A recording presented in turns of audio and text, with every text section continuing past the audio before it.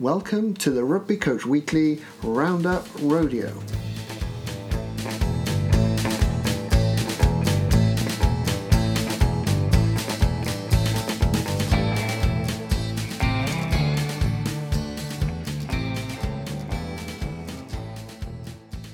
Welcome to the Rugby Coach Weekly Roundup Rodeo. I'm your host, Phil Llewellyn. Thank you for joining us for Season 3, where we explore all things sports coaching.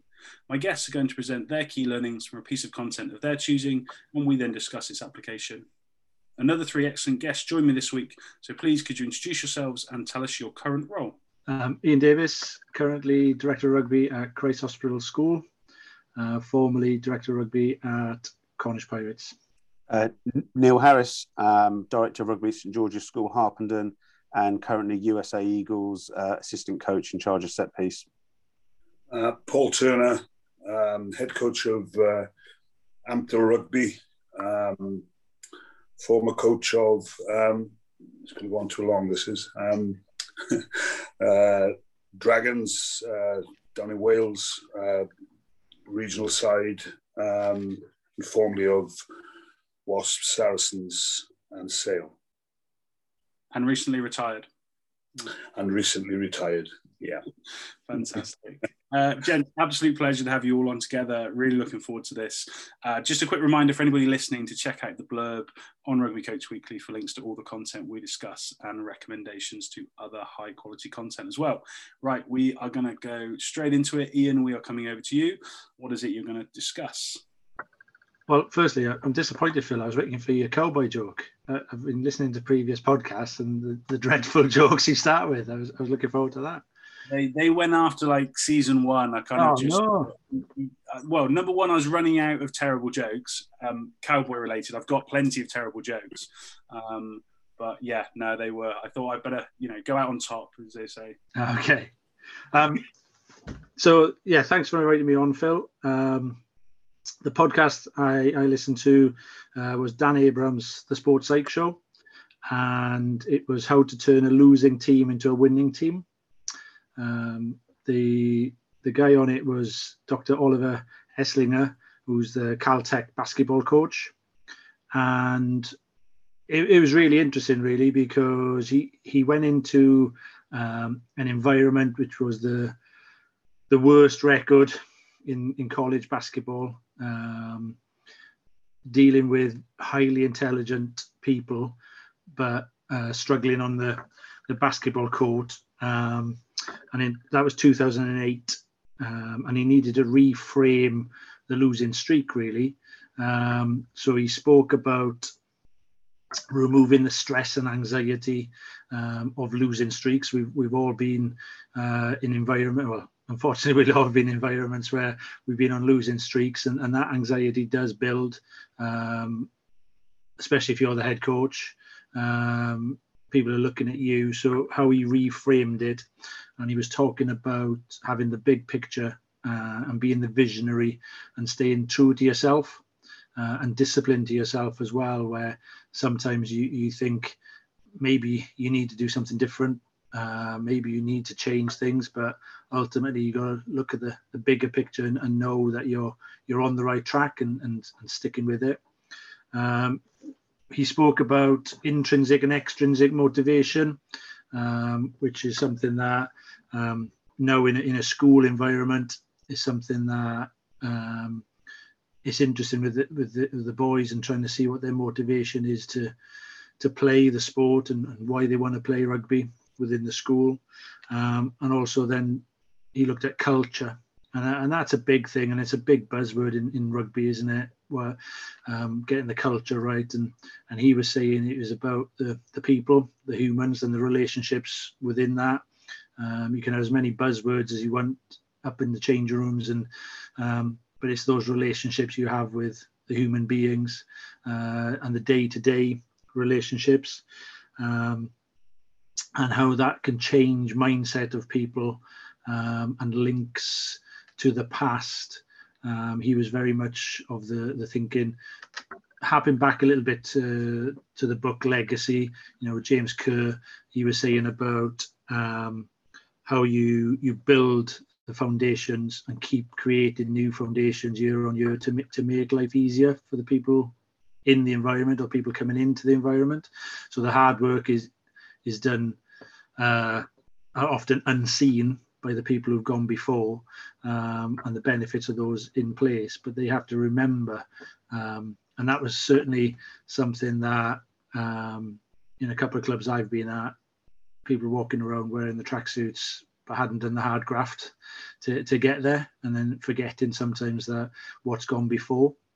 So it was really interesting, really, to the way that he took winning out of it and then became very successful with the winning, based on reducing anxiety and building that culture. Fantastic. Thanks, Ian. I love that. I think, maybe we talk about winning quite a lot in sport, but actually not so much about how you deal with losing, which that's a really nice kind of alternative take. So I guess my first question is, do you think we make too much of a big deal of winning? Like, it's clearly what people want to do, but this example would suggest if you focus less on winning, you're more likely to win. So do from your experience in your environments or other environments you've seen, do you think if it becomes front and center of everything, it becomes unmanageable? And are there better ways, maybe like this talks through, to achieve more success? I think the other guys will agree as well that winning's important because it keeps you in your job, and it pays the bills and allows you to develop. And that's where, the relationship with those above you is really, really important, that you're given that time to change things, to hopefully improve things. But at the same time, I remember a time at the Pirates where we lost 10 consecutive games, and we're looking around going, right, will there be a next week? And luckily for me and for the other coaches at the time, we had the support of Dickie Evans, and he did allow us that time, and it came through. At the same time, horror stories of the football mentality of you lose 4 games and you're on your way. And I think that is the difficulty. Yes, I suppose the culture's a lot better when you're winning, but you can paper over cracks sometimes, and you win a last minute try that gives you the win, but the actual culture is fairly toxic, and the environment isn't productive, and it just means you've got a state of execution for another week, but you haven't really achieved what you want to achieve. So I think, I agree. I think the foundations have to be there. It's something you fall back on, and then what we're doing is right. We may be a little blip, but the bigger picture is what it's all about. How did you go about managing the stress and anxiety in that 10-game losing streak? What did that do for you? I ate a lot of ice cream. That was one thing. It was interesting because it came the season after I was basically at the Pirates on my own. So that was probably harder because I was forwards coach, backs coach, attack coach, defence coach, director of rugby, the whole shebang, and going through a transitional period with the squad as well of downsizing and guys moving on due to budget constraints, but also because we were successful in getting guys going to the next level. And that was very insular. So you had to deal with it yourself, at least with the 10 game losing streak. Gavin Cattle and Alan Paver had come on board as player coaches, or player coaches would probably be a good example rather than coach player, if you know what I mean. So at least then you could bounce some ideas around, and that actually gave me a lot of energy as well, because those were new guys to coaching and fresh pair of eyes, but also the things that they were coming up with were things that maybe I'd forgotten about because I was so long in the tooth and been coaching for 400 years, and you sometimes forget the simple things that you need to do well, and that's how we got through it. Really, we just peeled everything back. It was, it's no secret that the Pirates took a lot of onus on peer coaching, and the player led a lot of things, but also the fact that there were two competitions, the Championship and the BNI Cup, and we took both very, very seriously. So it was 10 games and then the BNI Cup first block of games, and the way we looked at it was, well, it's a new competition and we started again and sort of themed again, which is something that is very prevalent now, but we themed those 3 games to get us through the swamp, as it was, and that's what we did. I love that. Fantastic. Neil, Paul, what about you? What about, losing streaks, or when you've been under pressure? How have you kind of managed that stress, or any tips or techniques you've kind of gone through? I think a big thing is looking at what the controllable factors are. I've been in a coaching team where we've been in a league, and we're playing up against teams who've got 10 times the wage bill, and I think you have to try and contextualize everything. We're doing it now. Yeah, absolutely, Paul. There are some things that you can control, and there are some things which are really out of your hands. So I think for me as a coach, it's getting the players to understand actually what is a controllable factor and what isn't. And then once you understand, and once you get the players, more importantly, to understand that comes your KPIs and your indicators of those are your assessment pieces, rather than actually that result. And I'm sure we've all sat in on pre-season team meetings where the players have gone, right, we want to turn our home ground into a fortress, and we want to be undefeated at home. And then you rock up first game of the season, you lose against a team that have got 6 overseas guys, and all of a sudden your goals have gone. But actually, you set yourself a goal which was completely unachievable based on the external factors of it. That would be kind of my view on it. Is what are we in control of? What are we not in control of? Let's just make sure we're outstanding and we're superb at what we can control. Yeah, on your theme, Ian, sort of touched on a few. Came onto the player coaches there. It was when I joined Sale, I think it was in 1992, and actually it was easier if you got everything to do in them days. Then there became these days where every coach is responsible. You probably got too many coaches at times. So sometimes stripping it down and being able to do, I always say really, player coach. I got 2 of them with me now, and they're both fine players and good coaches as well. And it's got to probably be in that order for me, which is what you said about Gav Cattle and Alan Paver. They came in mainly as players, but they started their coaching careers with you.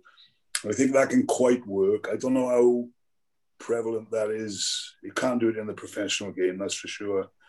But with our sort of semi-pro game, I just felt, as a player coach in Sale in 92, we got promotion to the Premiership around that time, I think, and they're still there now.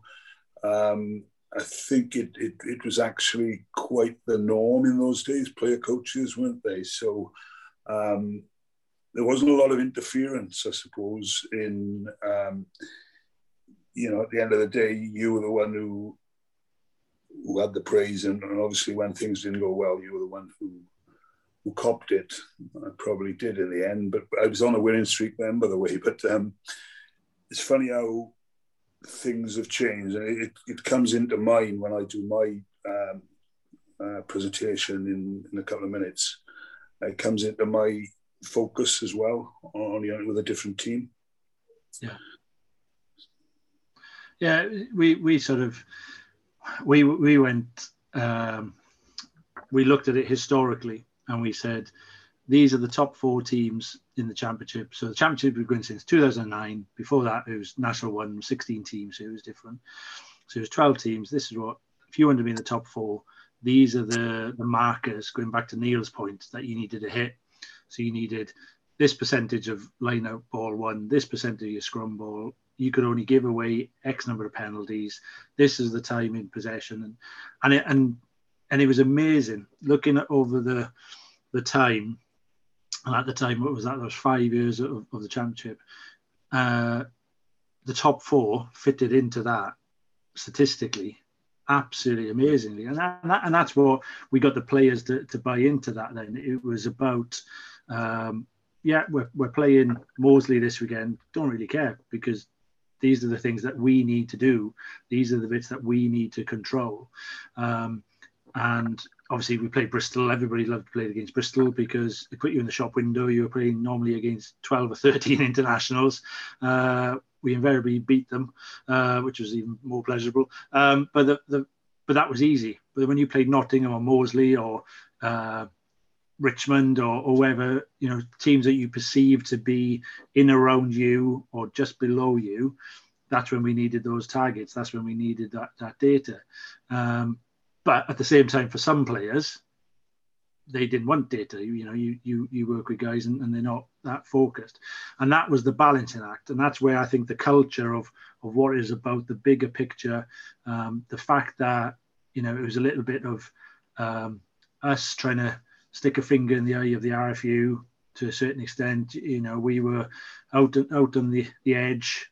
You had to drive past Exeter, which was their shiny stadium and their brilliant setup with Rob and things there, to carry on another 2 hours to get to us. And but it's a rugby hotbed. Cornwall, turn the lights off when the county championship is on type sort of scenario, and that's what we tried to build. But we were bringing guys in from outside of Cornwall to then buy into that culture and that environment, and that's the bit where, going back to the Sports Psych show, the link to the past was important for us. What had gone before, the England internationals that had come through Penzance and Newlyn Rugby Club before Cornish Pirates were formed, were all around the clubhouse and their photos and things, and the link to that for the players to understand, actually, you're pulling on quite a prestigious shirt here. It's more than just the here and now. It's the hard work that's gone before. Am I right in saying, Ian, it looks like we came down, didn't we, with the Dragons at that time? We used to play you every pre-season. Your term there, did it coincide with you just being at one ground, or were you jumping around? So initially we were at Camborne, and then we moved back to the Menai then in Penzance at the end of my first year. So. That's right. So we played 1 year at Camborne, and then but your first year, then we came to Penzance on our annual August tour, wasn't it? I think it was. That's right. Yeah. Still a tour then in them days, I think. Yeah. Yeah. Okay. No, it was good, and that was the thing. The passion of the people around, and was just absolutely amazing, and that's why the BNI Cup. I look back, and it was very much, some of the comments were, well, this is the closest we're going to get to being in the Six Nations. So we're playing against, because obviously Cornwall's their own nation, obviously, and it was, so we'd play Newport, or we'd play Munster, or we'd play the Scottish teams, and it would be, we're representing Cornwall. This is it. This is what it's about. And the crowds were just phenomenal, absolutely phenomenal. And that's where I think you speak to lots of the former Pirates players. I know you got some with you, Paul, at Hamtill. Just absolutely amazing. The passion for the area and the club was just enthusiasm from the crowd, and that history. Some of the old boys in the club would tell you some fantastic stories of Stack Stevens and people like that, and you're like, wow, absolutely amazing, and I think that's the bit where, going back to Phil's point about everything's on winning, but ultimately that culture and what you build and the foundations and legacy of good people, make good rugby players and things like that is really, really important. I can think of that, Phil. I can, like the early comment that Ian made, although, tell me any occasion when we were all in the schoolyard years ago and we were playing a game of soccer or a game of whatever that we didn't want to win, and look, at the end of the day, most, I'd say 99% of all of us, I think we're talking a little bit differently, it's when you're in charge of a lot of people. I think it's a little bit different then. You obviously want to win, but there are certain things that you can and can't do, or you've got different people to deal with after the game, i.e. media and all that sort of thing. So it's different, but like the four of us, I would have thought we all want to win all the time, really, don't we? Yeah. Ian, I'd be really interested. What would be the impact of that experience at down at Pirates in your school role? you know, and managing expectations of 18-year-old lads at the minute on a Saturday morning? Well, it's managing staff expectations as well, to be perfectly honest, and how it's ultimately schoolboy sport, and it should be seen as that. It's about playing with your mates. It's about an holistic approach. You know, you play for fun. You play because you want to. You know, looking at the values of the game, treads and things like that. You win, fantastic. Yes, we want to win, but have you performed the best you can perform? And you know, like I said earlier, you're not paying your mortgage depending on if we beat St John's Leatherhead on Saturday. But I think that's the bit where staff expectations, especially those who haven't coached outside the school environment, sometimes build it up to being the next World Cup. And you know, on your fixture list, you haven't got the All Blacks, you've got the next school. And it's what happens to those boys when they leave the school. Are they still in the game? Are they still enthused by the game? Do they want to go and play for the third team at Harpenden, or are they just given up because it's been built up into this massive thing where and that's where we're at, really. I see success as how many boys are still playing when they leave. You know, and you get an email to say, oh, I made my debut this week for Birmingham University second team. Brilliant. That to me is we've achieved. Now, obviously, some guys go and play for Queen's Academy, and we've had, you know, success there with boys. Well, that's great, but that's only a small part of it. And I think that's the bit where sometimes schools get caught up in wins a little bit.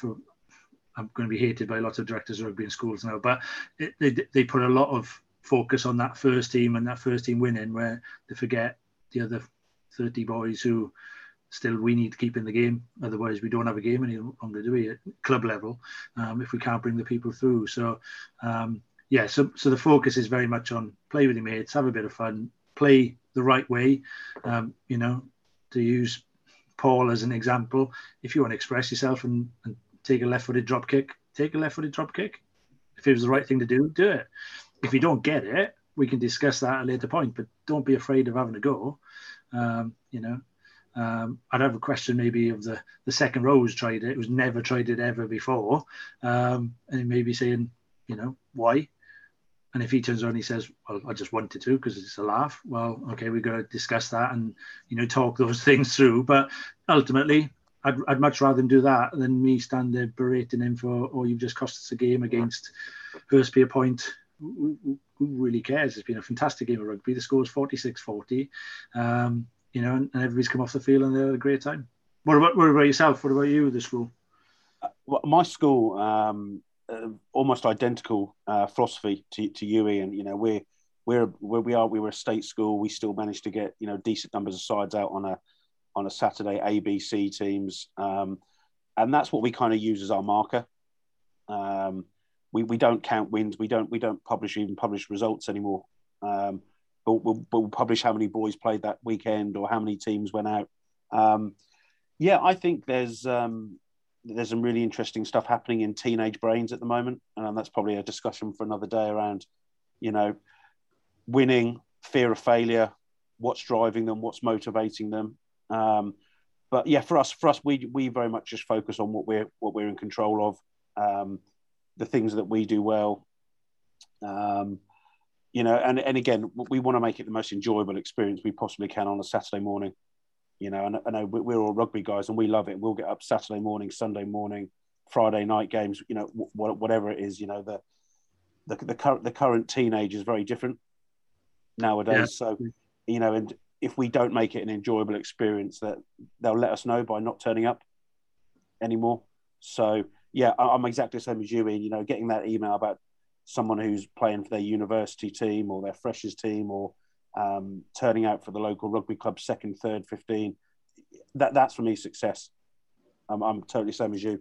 Yeah, I agree.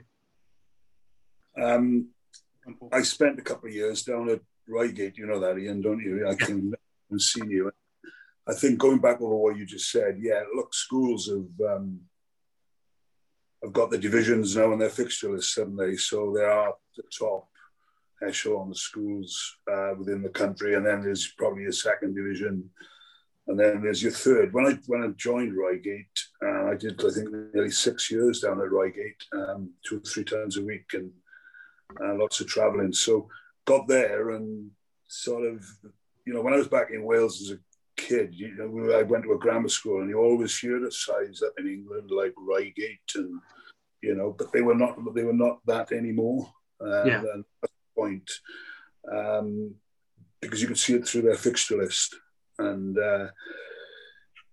sort of one of my coaching satisfactions, actually, we went to Harrow one day and beat them in the NatWest Cup, which was, if you'd have looked at the warm-up, you'd have thought the game was over before the warm-up, And this is only, it's about 2015, I think, 2016 maybe.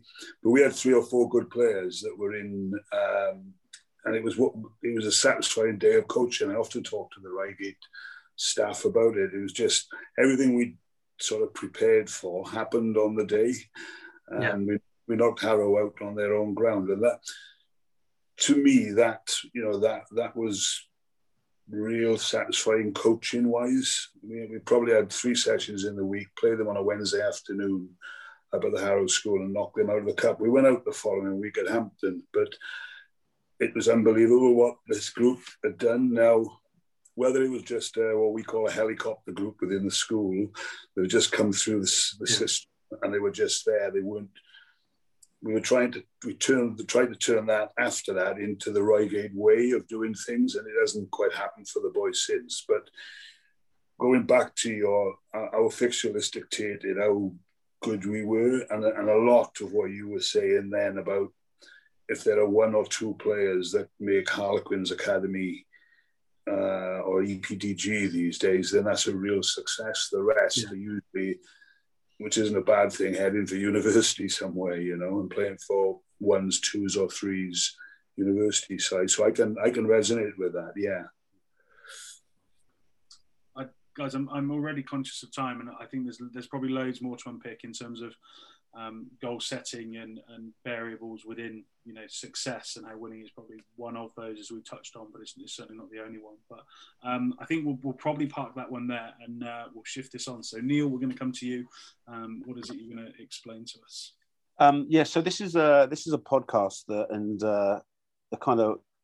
my one thing from lockdown has been about having opportunity to do more coach development, more reflections. And there's one podcast in particular that I keep going back to. And every time I listen to it, I end up picking up something different from it. So May 2020, Kevin Bowring, Nigel Redmond on with the Magic Academy with Fletch and Rusty, all about coach education and what coach education looks like. And where I found it really fascinating is both Nigel Redmond and Kevin Bowring talk about their coaching journeys. They talk about their values. They talk about their curiosity to coaching and learning. And I think that what this lockdown period is, and the multiple is like, there haven't been coaching qualification badges courses done in the last 12 months, but yet we've probably seen more coach education than ever before. We've sat on Zoom calls, we've done podcasts. I mean, podcasts like this are great that you can just stick on when you're in the car. So I think, when we always talk about coach education, we've always thought about going down to Twickenham, turning up at the hotel, sit there 2-3 days, get your certificate at the end. But I think in terms of coach education and what quality coach education looks like, I think is really fascinating. I've got pages and pages of notes on this podcast, and I tried to narrow it down to kind of 3 real key points. The first one is obviously about trust. Of anyone who's had a coach mentor or has been a mentor knows about the importance and the value of having that trust open relationship. I think as coaches, we'll all be the first ones to put our hand up and say that we've coached really, really poor sessions. We've managed situations really poorly. But I think that what separates coaches is that willingness to be open and put their hand up and recognise, reflect, review, learn from it, and go on from there. So a couple of, of great scenarios that were thrown into the mix around inclusion of the coaching team.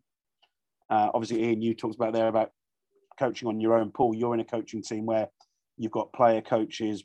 And there was a couple of points made about inclusion of this team, and in particular the analyst, in that we use our analysts in our coaching teams that do a brilliant job of analysing and making players better. Are we potentially missing an opportunity to make coaches better from within that environment, which I thought was a really fascinating one. I've been very fortunate to work in some brilliant coaching groups where we have been very open, we've been very honest. We review everything we do, we plan everything that we do together. So that was a really big thing. Linked to that, and again, working in a school environment and working in a professional environment, something which really hit home with me was, if we've got a player or a student in a school that's underperforming, underachieving, the first thing we do is we get all the major stakeholders around the table, and we talk about, right, where can we be better? Where do we need to be better? Where do we need to be working together? And the kind of question that was posed was, why does it take an underachieving, underperforming individual for us to do that? Why when something's going well, why do an individual or a group of individuals or a unit are going well? Why are we not then pulling analysts, psychologists, medical people around the table and going, right, actually, what is it that we're doing really well at the minute? So we're very good at kind of managing the crisis, but actually we don't then put the same process in place for when things are going really well. And that was something that really got me thinking on that. A really great piece was Nigel Redmond talking about coaching pedagogy and questions. I think coaches have developed the skill of questioning over the last few years. And he came out with an absolutely brilliant line for me, which was, if you want to be better at asking questions, you've got to be a better listener. And I think we've all been guilty, and certainly I'll put the first one, put my hand up and say, I've asked players a set of questions and I'm trying to get them to the answer which is in my head. Whereas actually what I should be doing is asking questions on what they're seeing, what they're hearing, what they're feeling, what's making them make decisions, how are they problem solving, rather than just getting to the answer which I want. I need the questions need to be better quality, possibly less of them. But when you do ask it, it's got a lot more meaning, it's got a lot more value. And again, he came up with this great line, which was, the second question is the best answer. So if you're asking a question, rather than just skipping on to the next one, what do you mean by that? What did you see? What did you hear? What instigated that? So I thought that was really good. And that's something actually I've implemented in my pastoral role in school, where we've just done our applications for house captains and all. And we had 11 students that came in and interviewed. And we went into the interview as 3 members of staff, and we didn't plan any questions whatsoever. So we didn't have our bit of paper that was like, right, you're going to ask question 1, you're going to ask question 2. We just went in and we had an open dialogue for 25 to 30 minutes. And I feel I got so much more out of it than if I'd have just gone through my list of questions, where chances are, because it was an interview, I probably would have heard the answers that I wanted to hear, and I probably would have heard the same answer 11 times. But actually, by not having a pre-planned, pre-scripted interview, I actually got 11 very different interviews. I found out a lot of information about the individuals. I found out a lot more deeper, meaningful information. So I think in terms of linking that back to the coaching, that, it's that, can we plan questions? Is the art of coaching the on the spot? What are we seeing? What are we hearing? Live, kind of live coaching, that I would describe that as. So that's, May 2020, some great stuff on what is high performance, what is the learning environment. I know a lot of this stuff has been covered before. Lots about collaboration and of trust, of working multi-directional with the stakeholders around in your group. And then obviously, what is coaching? It's the ability to get the learning into your players and onto the pitch. And there isn't necessarily a right or wrong way of doing it. It's very different for different individuals. and the skill and the art is that understanding the individuals and finding the best way for them to do it, rather than the way that we think is the best way to do for it. So yeah, that's my podcast that I keep returning to, and yeah, would highly recommend anyone gets that opportunity to go back and revisit it if they haven't already done it. Love that. Thank you very much. There's loads in there. It is a really, really good listen, and I'm wondering around the role of kind of self-directed learning. So, the cynic in me says lots of people went into Coach Ed in lockdown 1 or kind of since, probably because they just suddenly had a load more time and they wanted to fill the hole. And that's I mean, if you learn something from that, great. But I would be interested in, has that behavior changed from maybe some people, and these are pretty big generalizations, so bear with me, but the people that maybe sat there as coaches kind of going, they're waiting for Coach Ed to come to them. It should be provided, or the RFU should do this, or my county should do this, or my club should do this. Have suddenly been forced to go and find it themselves. And I whether it's a research project or whatever, I don't know whether we'll ever know, but I'd be really interested if that mentality in some people has changed too. Now I can find my own stuff. Now I'm just going to lead my own development because there's suddenly there's a ton more stuff out there. And actually, will that momentum stay? I guess we'll find out in September. If we suddenly see a plummet of informal learning and podcasts and chats and communities of practice and all this type of stuff, then maybe we'll have returned to that kind of old position where people are then expecting it to be done for them again. But I'd really love to see that as a sea change, and I'd be interested within your environment. Do you think we will see this? Have we kind of turned the corner for lots of people to now be far more self-directed in their coach development, in their learning, in as you say, almost turning the metaphorical or real camera on themselves and actually taking it maybe more seriously than they did before? I think coaches and players as well, to a certain extent, you can become defined by lockdown. How you come out the other side and what you've done during that lockdown. We say to a few of our players, like fitness-wise, we've always said it through lockdown, and sometimes you weren't able to train, but people have kept up their stuff, and there's a couple of things that has happened. Like I had a fly half, my fly half in one of the pre-season friendlies that we just had about 3 weeks ago, dropped the left-footed goalie in. Nice. I've been talking to him about it for a long time, but if he hadn't practiced and done his lockdown stuff, that would never have happened. It's a good story, actually. It reminds me of bear with me. I went up to Bermuda with the Classicals years ago, and we played South Africa in a semi-final, and we beat them with the last try, but we had to kick off. And there's a bit of a ping pong going on, which was it wasn't like that in those days. But anyway, we kicked back down, and the ball went to their centre called Danny Kerber.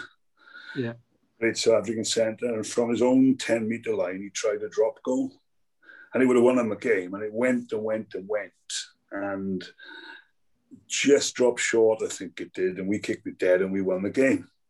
And I thought about it after. It's what you were talking about earlier on. You don't do things. No rugby player ever really tries things that they've never practiced. And he'd obviously on the high veld or whatever in South Africa as a kid had practiced his 60-metre drop goals. It made me think, and we try and talk to our players about this, like being defined by a lockdown of what you've been doing. Similar with the Zoom stuff that we've,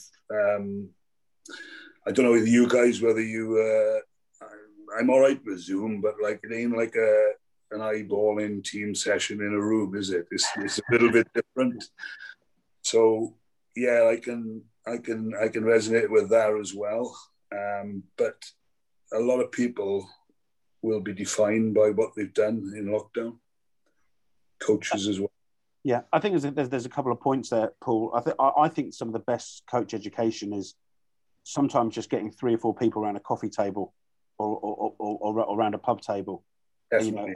And just I think that's you can't put a value on that, and just people talking, being honest, being open with each other, And that's something I've really missed in the last 12 months, is that, be able to sit around a table and just chat coaching with people. But the second point, Paul, which I totally agree on you about us being defined by lockdown, is there's been an enormous amount of stuff out there.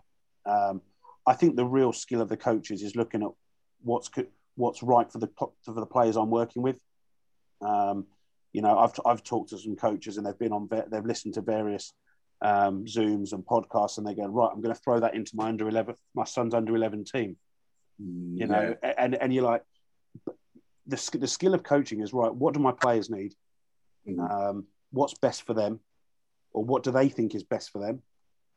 And actually, I'm going to take a little bit from here, I'm going to take a little bit from here, and I'm going to put it together into something which meets my own coaching and my own coaching philosophy or principles. So yeah, I really agree on that element of it not defining us.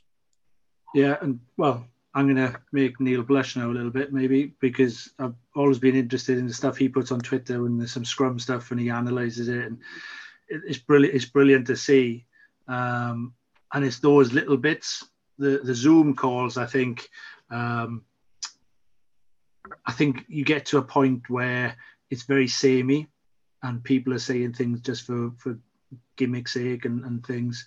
And we'll have been on courses where you've got the scribbler, that's all they want is a drill, and they're going to do it for their team, and they have no context at all for how it works. And love Rusty to bits, but he's got a lot of things to answer for Sunday morning super coaches who think they're the bee's knees because they've seen Rusty do a drill, taking it totally out of context. They don't know why they're doing it, but now that's what they're doing on Sunday. And I think that's what's going to change. I think you may see a lot more coach education on Zoom to take away that just copy a drill, do it, put some cones down. You don't know why you're doing it. It just looks pretty, and you got people running in different directions and open drill 360 rugby, but you don't know why they're scoring. You don't know why they're doing it. But I've seen it on an RFU course, and I'm going to do it. Whereas the benefit would be, as Neil said, the level 4. When I did the level 4, it was the same thing. You probably learnt more afterwards over dinner, sitting down with Simon Middleton and Rob Baxter and Tony Dickbros and people like these guys, and just moving salt cellars around and forks were suddenly the rucks and things. The course was brilliant, don't get me wrong, but that's where the learning took place at about 2:00 in the morning.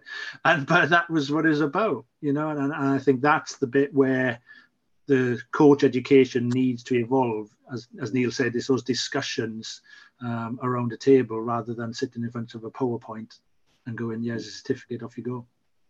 I can't believe Neil tweets Scrum stuff, mate. I'm waiting for his back 3 videos. That's what I'm keen for. Counter attack. Phil, you could be waiting a long time for that, mate. That's why I rang up. That's why I rang up Paul and said, "Paul, can you come in and do some back sessions in my school?" Because my fullbacks are doing Scrum sessions every week, mate. They've had enough of it. I love that. What's I guess we talked a little bit about around the informal piece and as you say, the value in just those conversations. Do we think it's just about offering a balance? We're not saying do away with formal education, because I see this probably a lot, and I was probably definitely one of them at the time. You're kind of going, if there's qualifications, and we can say learning's non-linear and all this type of stuff, but if you have a qualification that builds on the last one, people are always going to want to do it because it's there to be done. And I think there is value in those, but is it then just that blend of this type of stuff, courses? Is it just saying, let's just give everybody lots of opportunities to do everything and work out what works for them? Yeah, but also I think, and I've been quite vocal about this in the past, that the Premiership level, you get a guy who's a player on the Friday, and on the Monday he's now the academy coach and has no background of coaching and and I think that's where the Championship in particular, there's some very, very good coaches in the Championship who are doing it day in, day out. And I always laugh that there's lots of things on social media about players being picked up to go into the Premiership, and they've done the hard yards, they've done 3 or 4 years in the Premiership, in the Championship, sorry. And then you look at it and you go, well, that coach has been there 5 years developing those players, and he's got 22 players who are now playing in the Premiership or whatever. He must have got something about him. But because he hasn't played that one game in the Premiership and hasn't got the tracksuit, we can't possibly have him in there. And, you know, and Lee Blackett is a classic example of that, where he's been given the shot. Lee's an absolute tremendous guy. Has certainly been through the hard yards at Rotherham, and is doing a pretty good job at Wasps, and has surrounded himself with guys who have been in the Championship as well. But, you know, Paul will come up against people like Steve Bowden at Doncaster, top boy Steve, and a really good forwards coach. Alan and Gav at the Pirates have been there a long time, and you laugh about Neil doing back three, but that's Alan Paver is scrum coach, back three, counter-attack and defence. And because he wants to expand as a coach, he wants to challenge himself. And, you know, he's the only guy I know. I'll tell you a little story that they went to the Waikato Chiefs as a CPD thing, and they were doing kick, chase and transition. And then Paves was like, nah, I've got to be in it. So he asked the coaches of the Chiefs, could he join in? And there he is, gets his boots on, and in he goes. And, you know, there he is, little man, little prop, 300 games, running around with the Waikato Chiefs because he wants to know about their transition and their kick chase and things like that. And I just think that's the bit that we fall down on. The coach education, yeah, tick a lot of boxes. And I do feel it's important people get the awards, because we always used to put guys at the Pirates through the level 1, as it used to be, or whatever it's called now. And it used to change their perception of coaching totally. When I first went down there was a hooker who I won't name, but everybody will know him. And after the first session, he turned around to me and just said, just tell me the effing answer. Stop asking me questions. And I was like, but this is what coaching is. Sorry. This is what, you know, you're on the park. You need to tell me the answer, because ultimately you're the man doing it.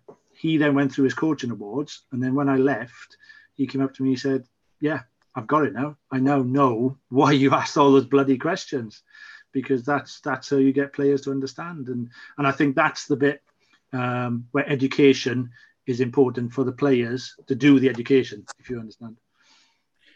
It's another point, actually, that I'm going to do my slot on New Zealand now and the All Blacks, but they are quite innovative in backs becoming forwards coach and vice versa. You know, and I was like Steve Hansen wouldn't look it, but he was a centre in his day and he became a forwards coach. I think they swapped now and again. I think Graham Henry went and did the forwards one year, and Hansen went and did the backs. And there's a couple of others I've thought of that have become more rounded coaches, you know, because they've gone through the two roles. It's something we don't do. But I don't know. I know Eddie was a hooker, but like Eddie coaches working around the corner off 9 and works all that sort of stuff. I would imagine he'd be pretty grounded in back 3 stuff as well, you know. So it's a little bit different, but that's another topic, really.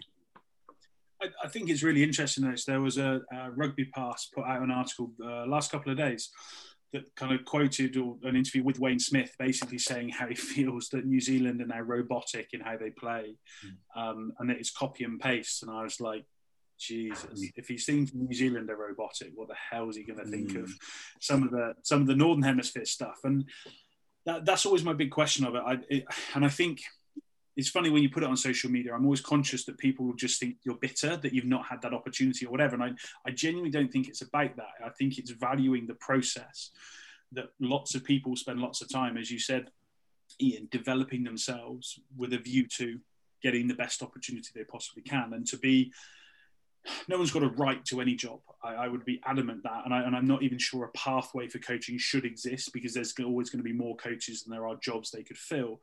But I just have that concern. If you've been at a club for 10 years as a player, I get valuing somebody and keeping them in and rewarding them for their service and everything else. But where do the new ideas come from? Because I don't see them going, you know, that stuff we've done for 10 years, well, it was all right, but I think we should do something completely different. And it just becomes, and this is what Wayne's talking about, it just becomes everybody now plays with the same pod system and they do the same thing here and there and everywhere else. And you kind of go, well, what's the next evolution of the game? Because I also think, and I think we've spoken about this on the pod before, is are we now seeing the last of a generation of probably more international head coaches that are no longer former pros? So lots of, Hansen, Lancaster, there's lots of people, Eddie, were teachers and are now professional coaches. Once, I appreciate Stuart could be around for a while yet, but once Eddie and those guys are gone, Hansen's already gone, I think the next group are all going to be former pros themselves. So have we now lost that generation of people that will have only, we're now into people that will only know rugby, really? And I don't know where that leads the game. It's not a criticism of them personally at all. There's some really good players, I think, that have gone on to be really good coaches. But I just feel like it's probably leaning far too far one way in a system. And even the fallout of that. It was really interesting. A school recently put out, is still open, a head of rugby role. And the skills and experience, the first two were former professional, ideally a former international. Okay, you're trying to sell the school. I get that, but please explain to me what that's got to do with good coaching. Just regurgitating, if that's all they are going to do. And as I say, that's some will be really good, others will be shit. We see it, but I'm not sure where it leads us. But I think that's the thing. You're getting coaches now who have only ever been professional rugby players as well. Paul will smile at this on a Tuesday night when you got your session planned, and you're going to work on this, and suddenly 9 players turn up. 3 of them are asthmatic midgets and 2 props, and you're like, oh my God, what am I going to do? And you've got to think on your feet and coach. It's easy. It's easy when you've got 18 boys who are being paid to be there, and you can do live scrums on your go. And that, I think that's the bit where I always get my knickers in a twist, that they haven't done the hard yards. They haven't done that Tuesday night in the pouring rain when you've got to make it entertaining for the 7. You can't send them for laps for the whole session and punish them for turning up so you can't go home.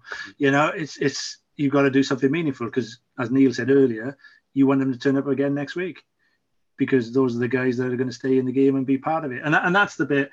I disagree with you, Phil. Yes, I am bitter because I wasn't given that chance to say, actually, and then for somebody to turn around and say, no, you're not good enough.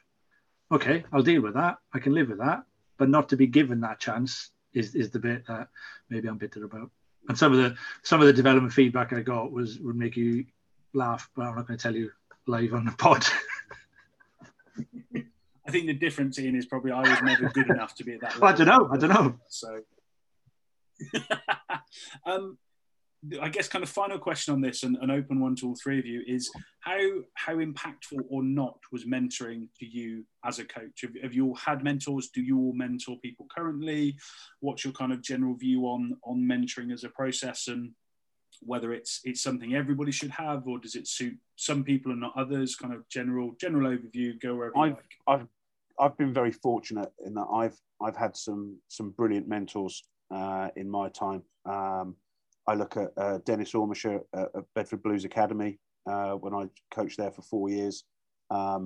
Absolute brilliant at asking the questions with the players in mind all the time.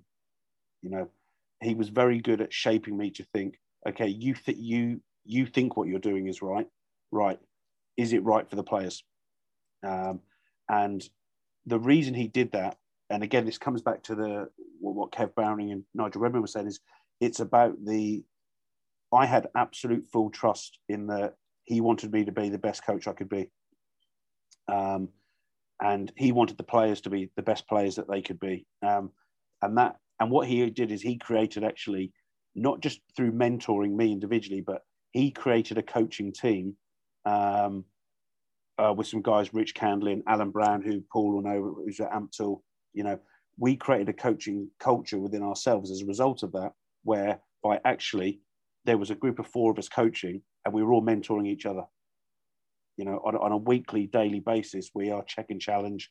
We're asking each other questions, we're challenging each other, and we're all doing it because we understand the value of it, and we understand that we're doing it not to be twats about it, but because it makes us better and it challenges our own thinking. When I did my level 4, again, Tony, I was fortunate to work with Tony Robinson, who was great coach developer. He was great. He knew me. He knew exactly what buttons to press on me to get reactions, which was great. But also, he totally understood when to go. Actually, I don't need to say anymore because you're already saying it. You're already doing the reflections. You're already starting the analysis. You're already there. I don't need to keep adding on top of it just for the sake of it. So yeah, mentoring has been really powerful for me. But in answer to your question, Phil, that's because I'm just on the constant thirst to be better all the time. So I'll welcome, people that say, yeah, I'd mentor you, or I'll be mentored by you. For me, it's great. But I also know there's a lot of people who, your under 9s coach on a Sunday morning, who's doing it as a favour because there's 50 boys turned up, probably doesn't want someone in his ear on a Sunday lunchtime challenging every single thing he's done, because he's going to go, well, do you know what? Again, I'm not going to come next week. So for people that want to be better, for people that want to develop themselves as coaches, teachers, I think mentoring is an absolute great thing, as long as the mentoring is open, honest, full of trust, and it's all being done for the right reasons. Paul, did you want to jump in? Yeah. Well, look, I've been player coaching from 1990, I think 1991. You boys were youngsters then. Was I a coach when I was a player? I suppose last year or two. And then 1991, I became player coach down in Newport, and there was no mentoring or anything then, really, until I came into England and did my levels. And then, same as you guys, Kev Bowring was your man, full of admiration for what Kev used to do. At that time, I think, and we're talking about 2003 now, I think we all used to gather at Ashridge. You're talking Wayne Smith, the guys you've mentioned earlier on, Nigel Redmond, Richard Hill, Phil Davis was involved then as well, and it was probably that was quite enjoyable. We went into sort of a business model of things regarding and rugby-fying the business side of it. Does that make sense, guys? So they were like, I think we had 2 years there of enjoying. I went back to Wales then and took my level 4 down in Wales, but I've never really had a mentor, to be honest, other than Kev, and that's such a long time ago now. So it'd be interesting to hear what you guys, I suppose in a way now I'm head coach up at Ampthill, and I'm probably mentoring player coaches now in that sort of way, I think that's your problem, Paul. Everybody's seen you coaching for so long; they think you know everything, so they don't think you need the mentor. And I think that's the bit where I think that's the important bit. And it doesn't necessarily mean somebody in rugby. You just need to have that sounding board, and that's what Kevin always used to say. Who's your thinking partner? Used to be and sometimes you need that. And when we were in the championship, a guy called Rick Shuttleworth was employed by the RFU, and he was phenomenal, absolutely phenomenal, because he just used to make you think. And as Neil was saying there, you just say, "What do you think of that?" And you'd say, and you go, "Okay, what do the players think?" And you're like, "What?" And then that was the conversation. And I'm currently mentoring guys in level 3 and level 4, and thoroughly enjoying it, because it is that trust and open conversation, and you're probably learning as much as they are, and keeping you, as Neil said earlier, just that thirst for trying to develop yourself and improve all the time. And sometimes, going back to what I said right at the start, it's reminding you of what you did 10, 15 years ago when you were coaching then, to go, actually, why did I change that? That was good. That worked. That was what we needed to do. So I think that thinking partner, somebody just to bounce ideas off, even if it's, drive up to watch Amtil train and just throw a couple of hand grenades in for Paul just to think about why they're doing something, just gets his mind ticking, and so he can justify to himself, yeah, we're on the right path, we're doing what we need to do. Or opening the door for Neil to say, why didn't you nip down to Harlequins and see what Adam Jones is doing with the scrum? Oh, right. Okay. Great. Thanks for that. And I think that's the role sometimes the mentors needed at that level, not necessarily just the new guys who are coaching, it's that the coaches who have been in for a long time. I suppose you're right, Ian. It's just made me think my time down in the Dragons was like nearly 6 years. For those years, my assistant coach, my forwards coach, Lee Jones, who's just taken over at Leicester as general manager now, he probably was my sounding board at that time. Yeah. As soon as he went, it only lasted 2 years after that, I think. Okay. I was quite open, and there was a lot of things I could talk about with that. But yeah, look, he was my mentor. Looking at it now, he was a good guy and knew his stuff. But yeah, with the Welsh Rugby Union at that time, there wouldn't have been any real mentors that would be coming to us. Yeah. I think it's really interesting just how it varies, and I think this kind of, it's not being pushed by anybody, but it's just become a bigger thing, and suddenly lots of people are kind of saying, oh, I need a mentor, I would like to find one. And actually, for some people, one mentor works really, really well. I think for other people, as you guys have shown the contrast there, actually you can just bounce around people. You just I take a bit from you, and I take a bit from you, and a bit from you, and a bit from you, and actually you've probably got 5 or 6 people that are that thinking partner or that critical friend, or kind of, call it whatever you want. They just serve that purpose to help you along that way. And I really like the fact we probably agree there isn't one right answer for everybody. It doesn't need formalizing necessarily. It's just something you've got to think about how, if you haven't got it, can you find it? And if you have, how does it suit you best, I guess. So love that. Great. Paul, we will come to you. What are you going to talk to us about? Yes. So my topic, really, and there's been a lot of it said already, but I think the game's changed a lot, but we're in a little bit of a society with the game where I think rather things evolve, I know rules change, and we're actually revolving as well. There's things now that we were doing 20 years ago, And although the rules have changed, there's no rucking anymore, for instance, so you can't get that quick ball. But there's some plays that, because it's probably the game is manufactured now for these plays, that people are saying, where did you get that from? We say, well, we did it 20 years ago. So there's a lot of things that, so I've based it on a book that I read, I think in 1992, 1993, and it was a fly on the wall inside the All Blacks. And you've got to be, like, thinking back during that time, like, I think I just left Wales, had gone to Manchester. It's a whole new world, believe me, at that time. And we just had the World Cup 87. Super Rugby hadn't started. And I just played internationally for one season, played international rugby in 89. So read this book and I thought, Christ, what is that saying? What is that book saying? It's all about what we've been talking about now, about how the All Blacks were as a brand. And that word wasn't even mentioned in 1992, but this is what they were as a brand in 1992.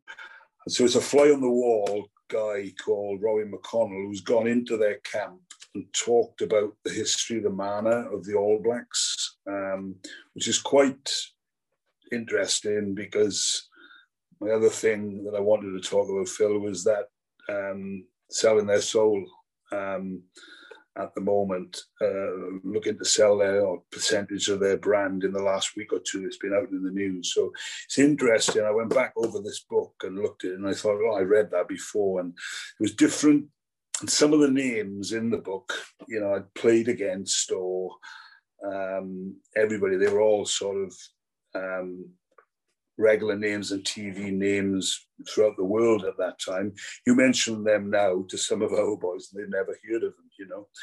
But the thing that I picked out of most of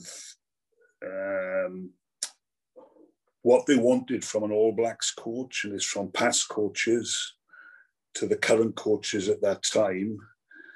And when you look at it and read what they're saying, nothing really has changed with their presentation of their coach and what they required of their coach.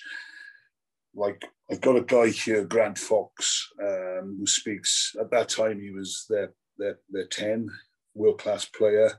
He's now their current selector. You know, so in between these years, he's had different roles, but he's always, and he said at elite level, the coach should seek an input of his players. Part of their motivation and desire is fostered by their being involved in policy matters and team tactics. So it helps them to keep interested. Often the coach is an expert in all positions, but master of none. Again, something we've talked about. To my mind, quality coach needs is man management and being able to coordinate the team and get them to achieve their goals. He has to cope with his own makeup and external elements such as media and player input, so his communication skills are vital. These are almost more of a prerequisite than rugby knowledge. The players should have the knowledge and the coach, and then the coach has to coordinate them. Now, I understand we're coaching different teams, you know, leagues, schools, wherever. This is all about a national team, I suppose. So you would expect the players, when they're selected, to be of a decent standard. But you go through most of, you know, there's an Andy Leslie one here, there's a guy who I met once upon a time, JJ Stewart. They're all pretty much to a T on what the All Blacks wanted from their, or the All Blacks squad or team wanted from their coach. So the book is based mainly on that. It talks about, it certainly had an influence on me at that time, because like I was probably one of the first kids in Wales to get a Sky Dish and pick up State of Origin and all that sort of stuff, which you could. And then, so I until everything became the norm, you seem to be the only one with those ideas, although I thought I was, you know, but so that was my sort of, I'm reading through it again, and this is nearly 30 years later.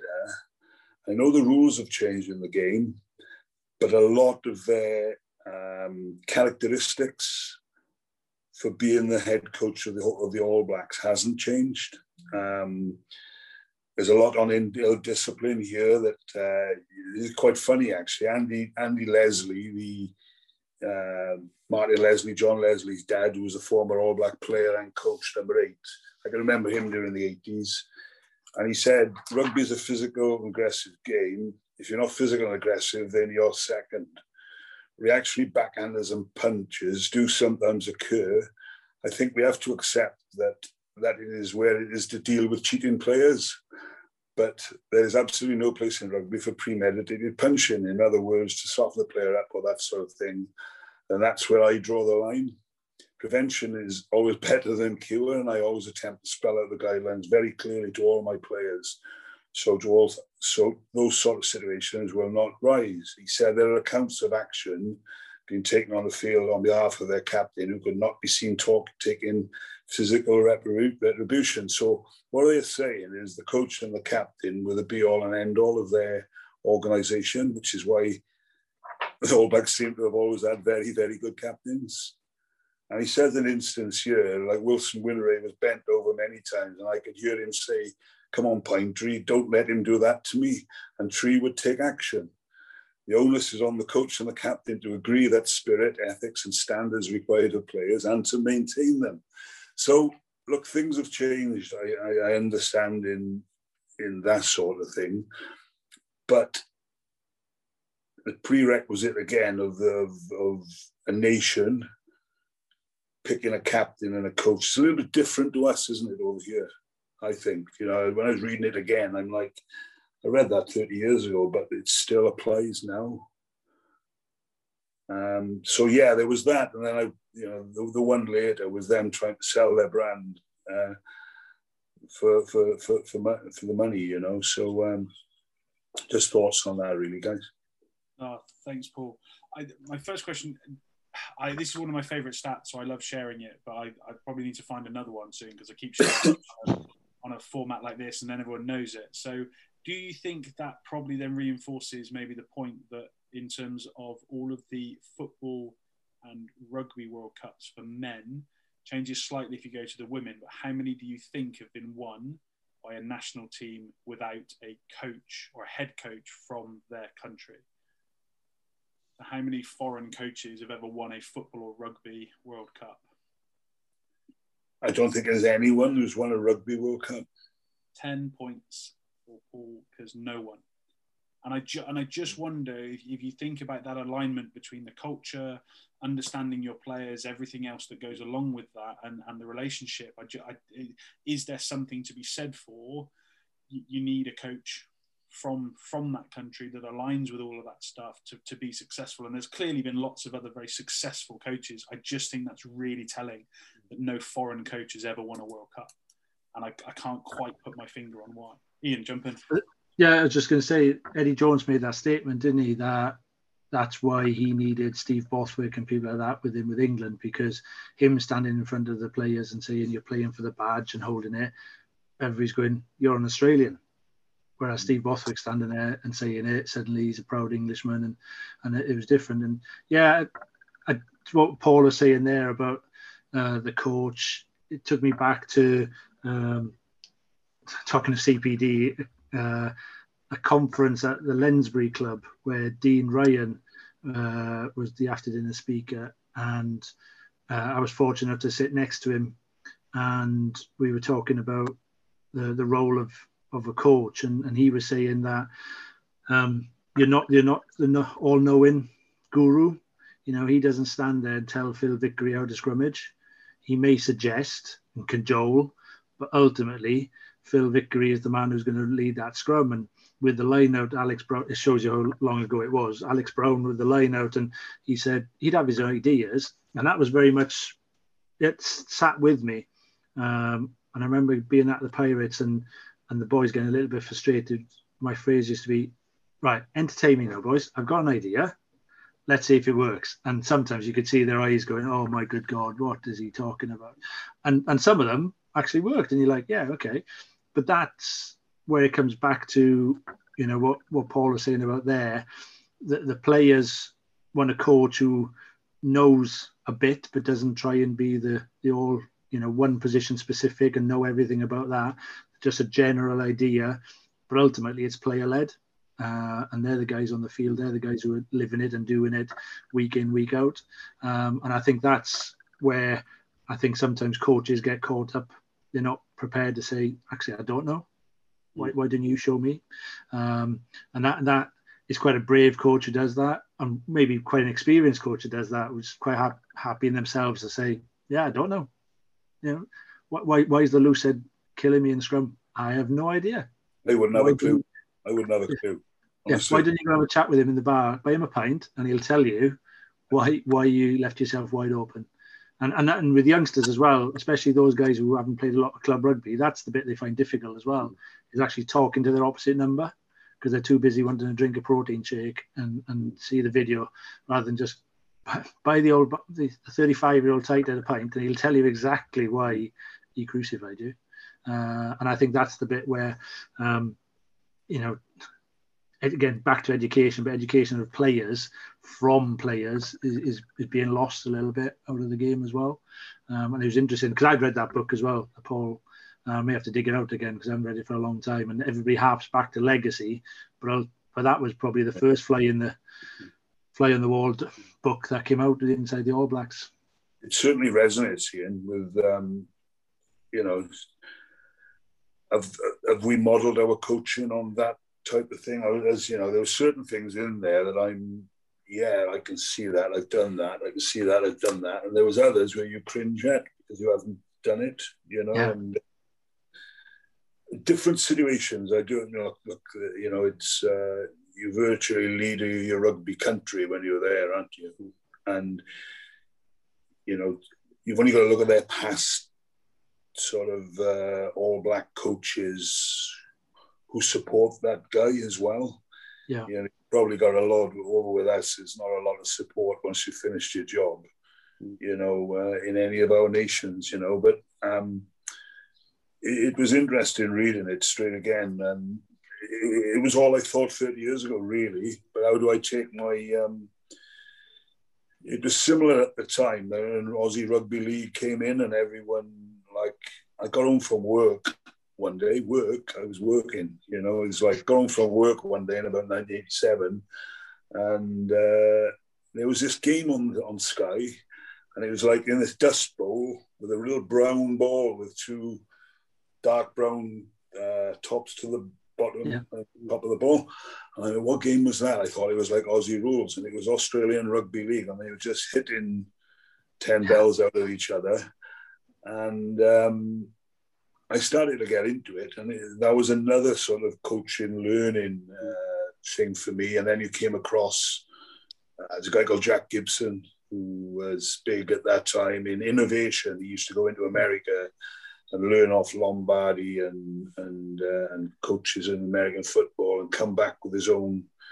So all those sort of things I used to look into, and, you know, obviously try and implement as much as you could. But it was all stuff that's being recommended these days. You know, you look back at those sort of things and you think, Christ, that was good at the time, you know.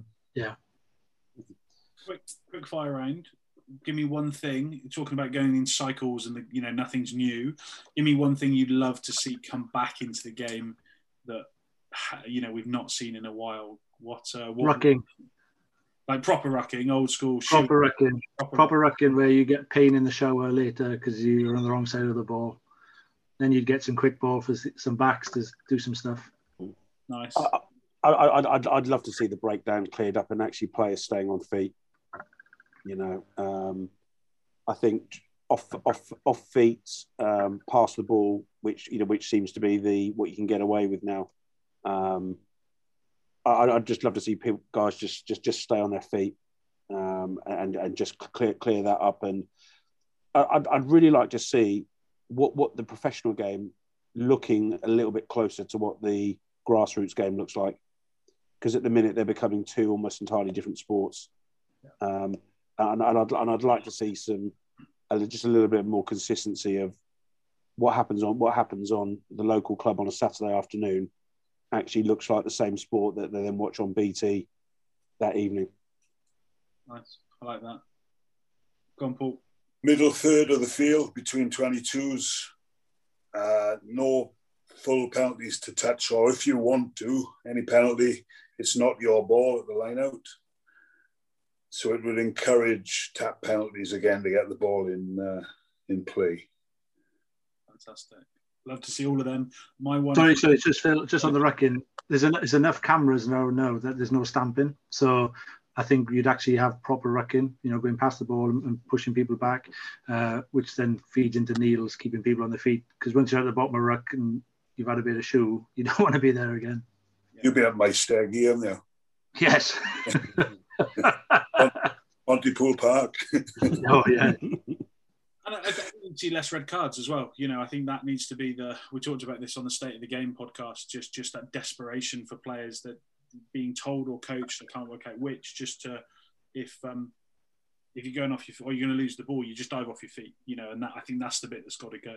Yeah. Well, Ben Ryan talks about, you know, the clear out and how dangerous that is now, because the players just put their heads far too low and in a real dangerous position. Well, if you're not going to be in that position, you're probably not, you know, Jack Willis and people like that, unfortunately, really serious injuries in that Jacqueline position. Yeah.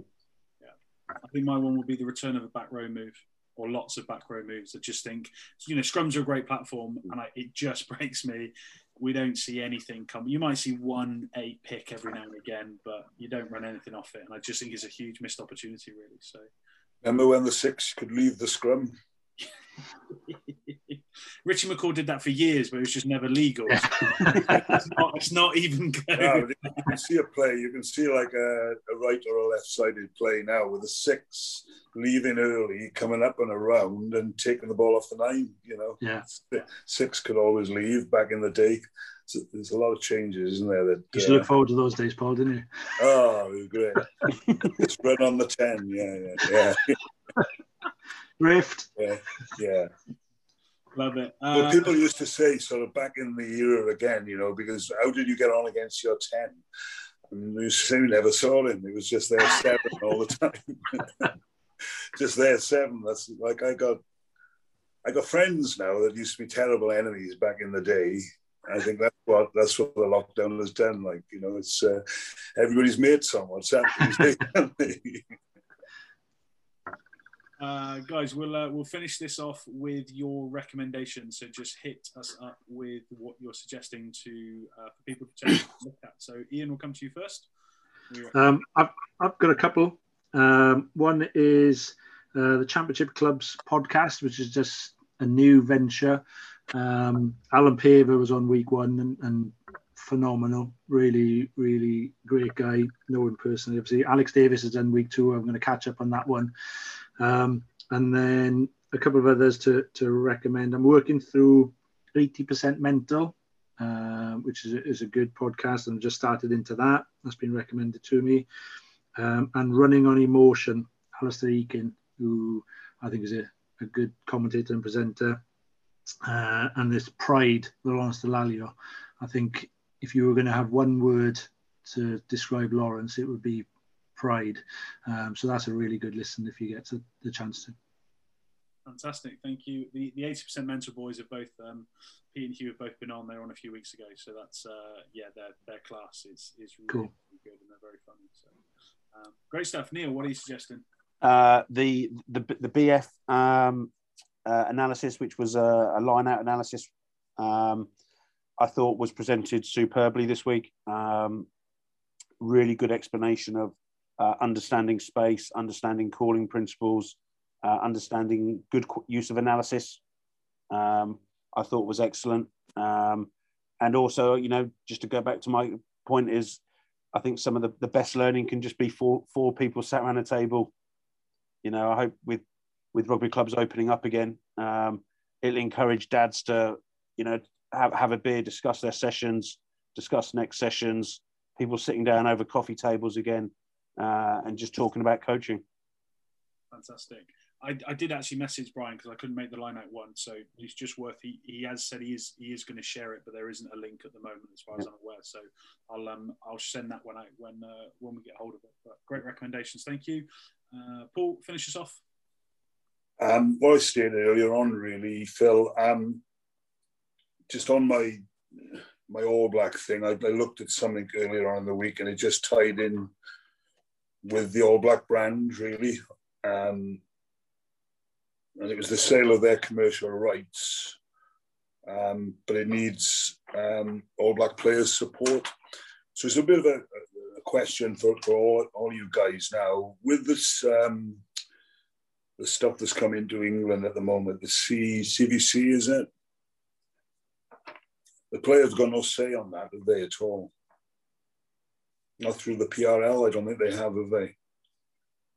So in New Zealand, obviously, because they were different when the game went pro over there, the New Zealand players have got a big say in this, and it's quite interesting. The article, I think, was from Matthew Syed in the Times, where he likened it to the Muhammad Ali brand.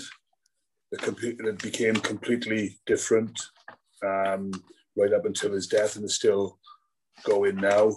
But it was obviously based on a lot of money that helped his family and everything. But it was completely different from when it started in the beginning. The All Black, it could be exactly the same now, where they're saying this private equity firm coming in and selling. They're selling 50% of their commercial rights to Silver Lake equity firm for 235 million.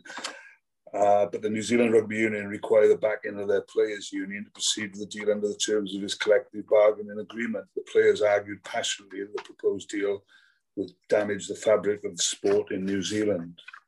So it was interesting the way that's going. You know, it would obviously be a quick buck for the current players, but further down the line, it'll affect the All Blacks. What they're saying in the article, it'll affect it as the brand completely. You know, over a period of time. Just thoughts on that, really, boys. Great stuff. Thanks, Paul. Good recommendation. Right, I'm going to round up the roundup. We hope you enjoyed the episode. Thanks again to my guests for their time and contribution to a really enjoyable and excellent discussion. Links to all the content discussed are available in the blurb on Rugby Coach Weekly. Please subscribe, like, and share. As always, I'd like to thank you for listening. Wish you all the best and go well.